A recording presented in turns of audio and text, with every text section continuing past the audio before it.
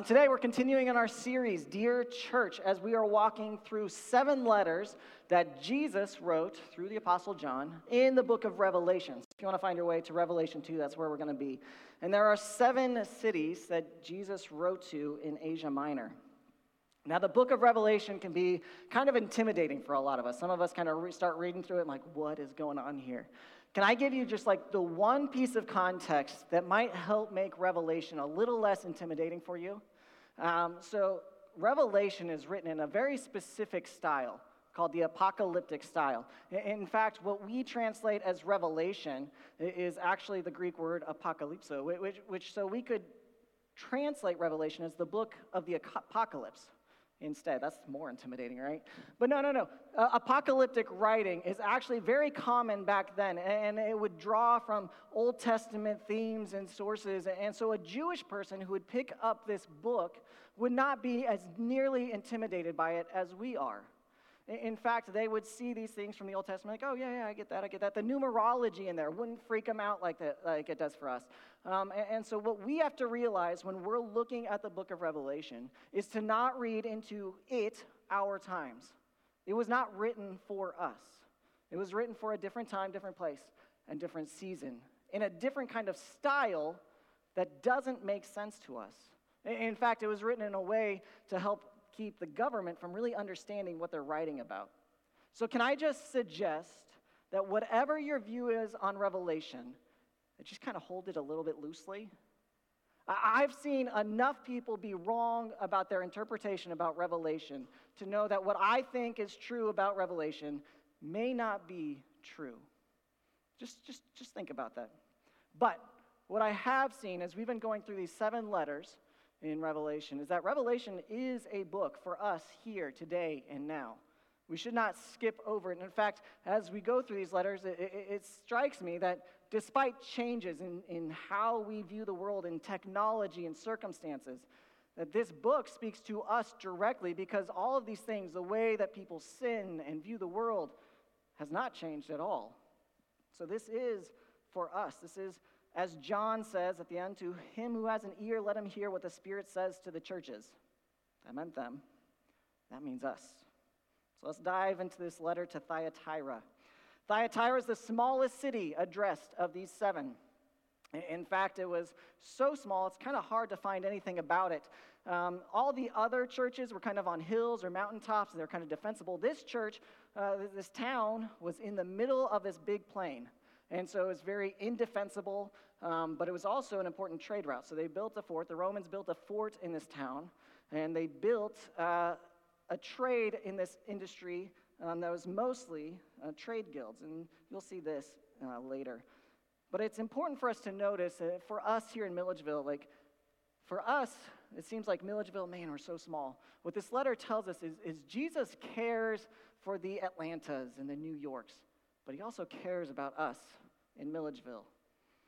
So now, despite its small size, it receives the longest of the 7 letters. So we're going to go by it kind of section by section. And this one starts off with this introduction. To the angel of the church of Thyatira write, these are the words of the Son of God, whose eyes are like blazing fire and whose feet are like burnished bronze. This part, Son of God, is interesting because it's the only time in Revelation that Jesus is referred to as the Son of God. Normally, John, the writer, usually refers to him as the Son of Man. That helps him relate to us as humans, as individuals. And so normally, this is not a terminology John would use. I think there's a reason for this. In Thyatira, there was a home to a very special temple for the god Apollos. Apollos in Greek and Roman literature was the son of Zeus.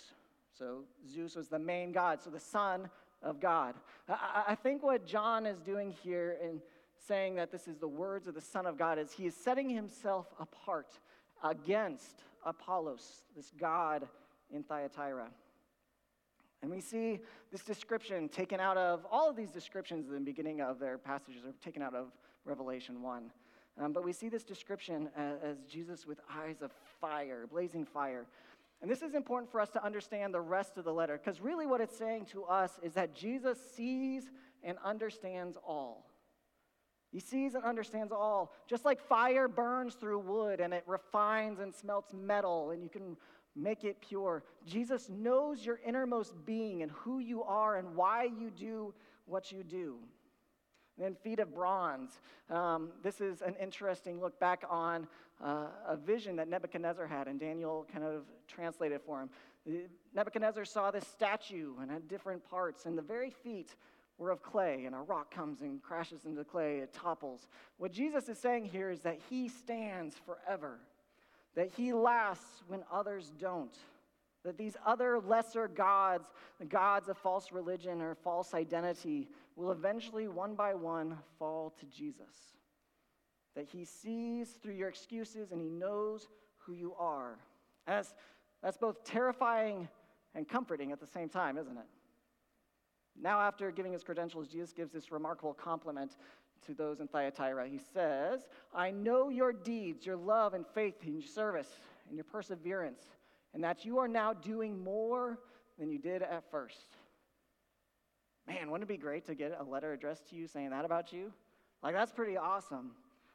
Like, unlike the believers in Ephesus who had lost their love, Thyatira is abounding in love.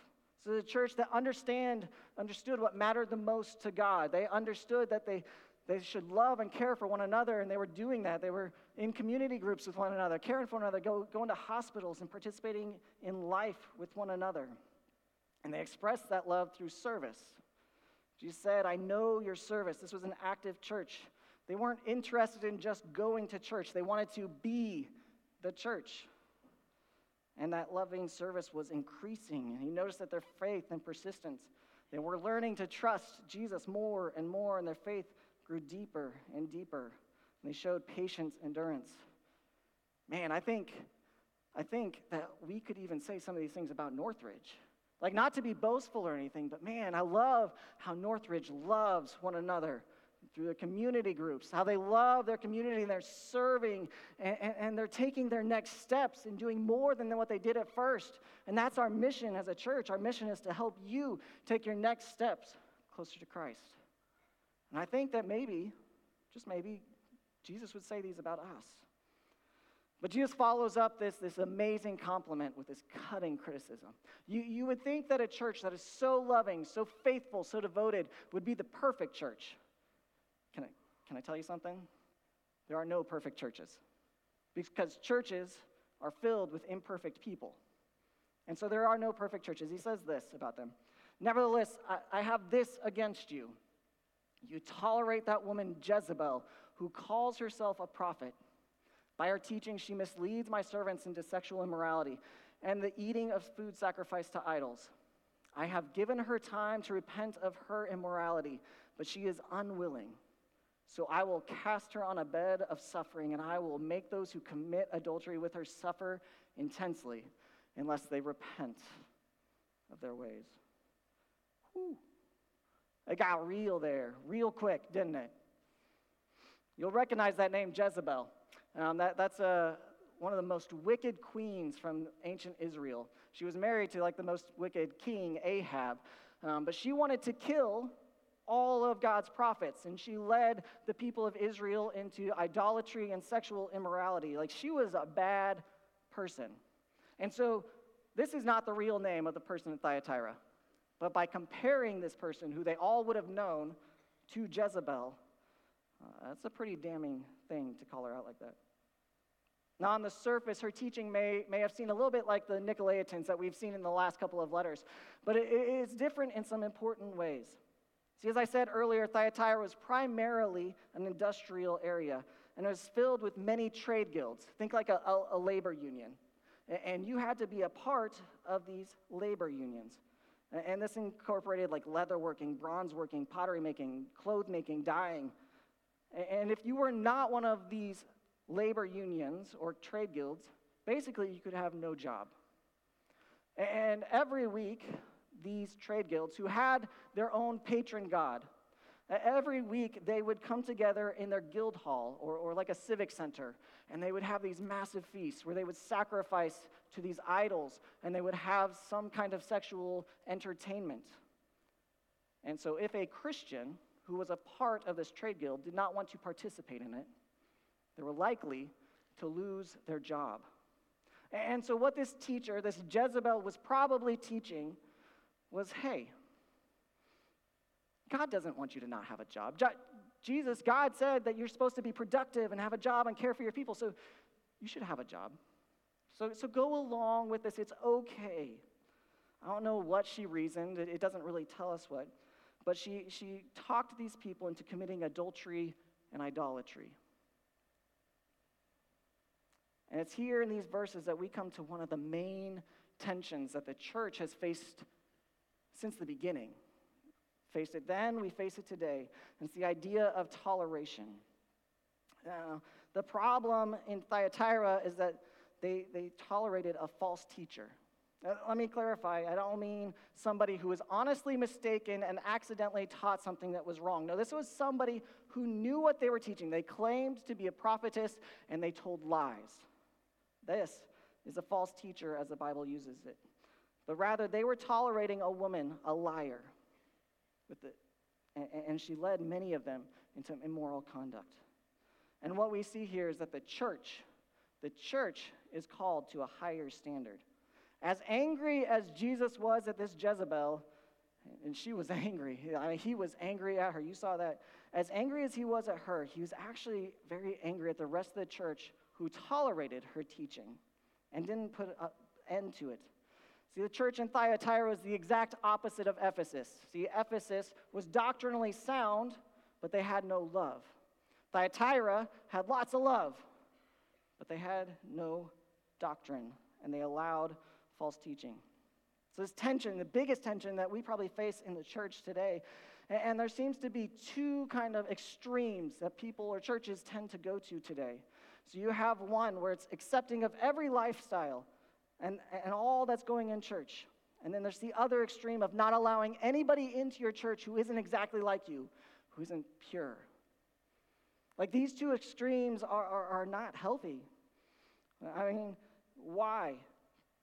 Neither of these are biblically accurate. Just as law without love is legalism, love with no law is just a license for immorality. Truth matters. Morals matter. Love is supreme, but genuine love must be balanced with truth. That's what Jesus said, or Paul said in Ephesians 4:15, speaking the truth in love, we will grow to become in every respect the mature body of him who is the head, that is Christ. Can I tell you a secret? This church has sinners in it. Guess what? I am one of them. So are you. We are all sinners, every single one of us.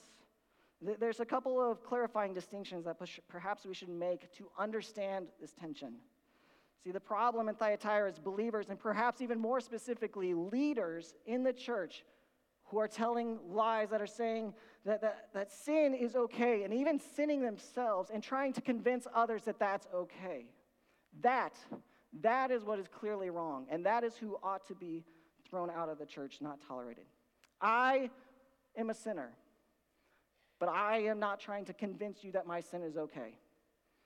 God has convicted me of my sin. I know it is wrong, and I am working on it day in, day out, and I will never be perfect until the day I die. The same is true for you.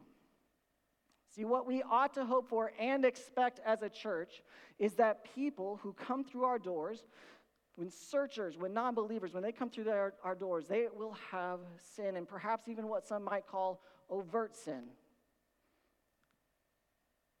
Our job is to love them and to lead them into a relationship with Christ where he can explain what his law and rules are. But here's the thing. Until they accept it for themselves, they are under a different authority. They are under God's eternal, everlasting authority, but they are not yet under the church's authority. Just to ask yourself, can you think of a better place for them to be?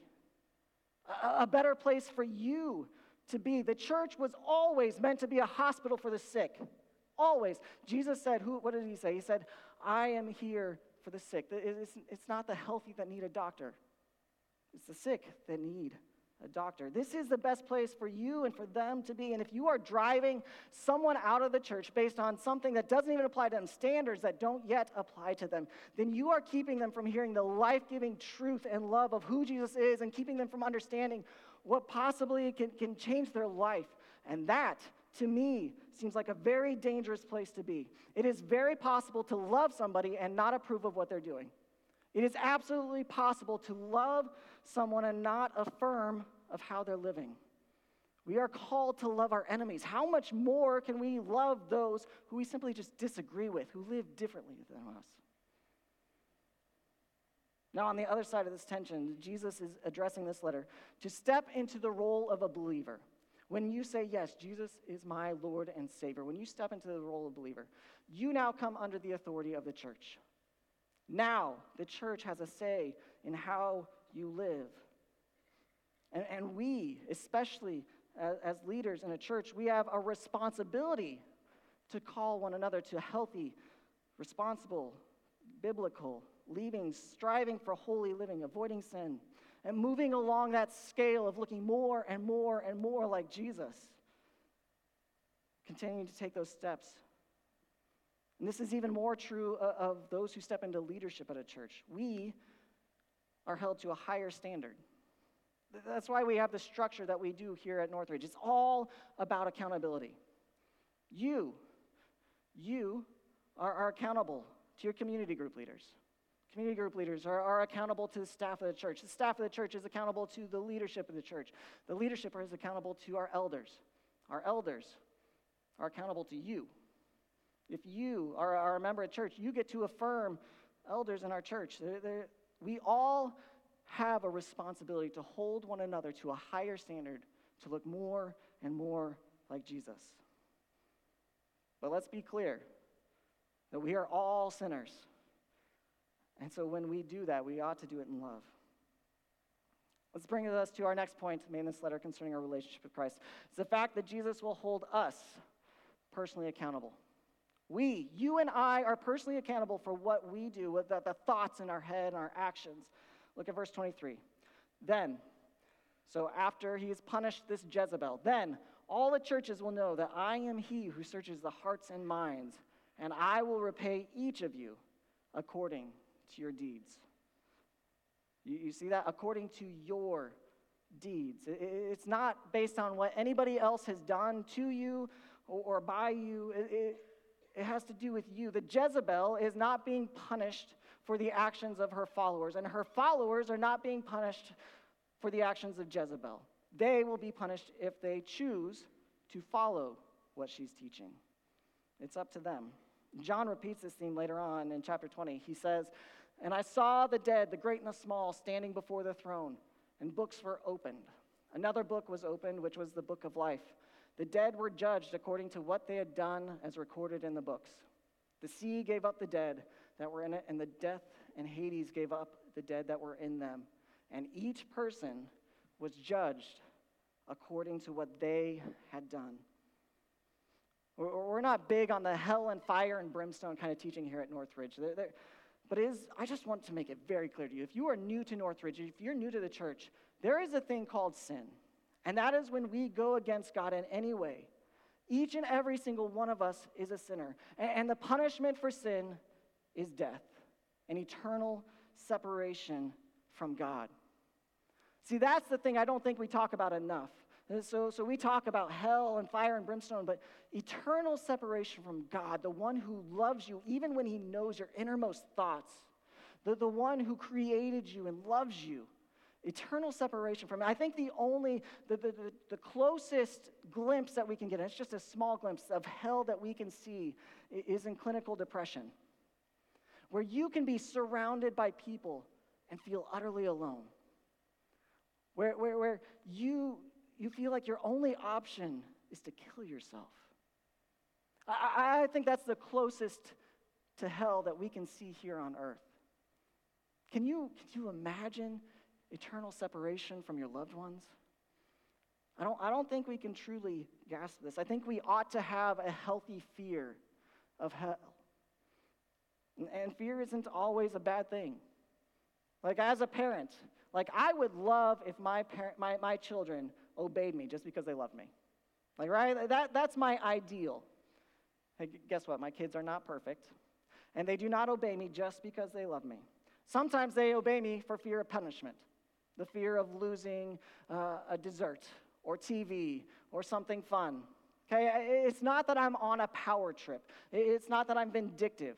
It's the fact that I am a parent and I recognize that I have a job of educating my children and making them into healthy adults that can understand and know how to be patient and kind and unselfish and loving. And it is far better for them to learn it while they are under my care and under my household than to learn it in the real world, where it is a hard place. So yes, I put fear into my children occasionally to save them, to keep them from being hurt. Don't run into the street. Why? Because you might die, right? Fear can be a good thing. And hopefully my prayer is that someday that they will recognize and appreciate the fear that I put in them then as a way to make them healthy, God-fearing adults. So with this warning of your moral teacher should never be tolerated within the church, we're led to the final piece of this letter.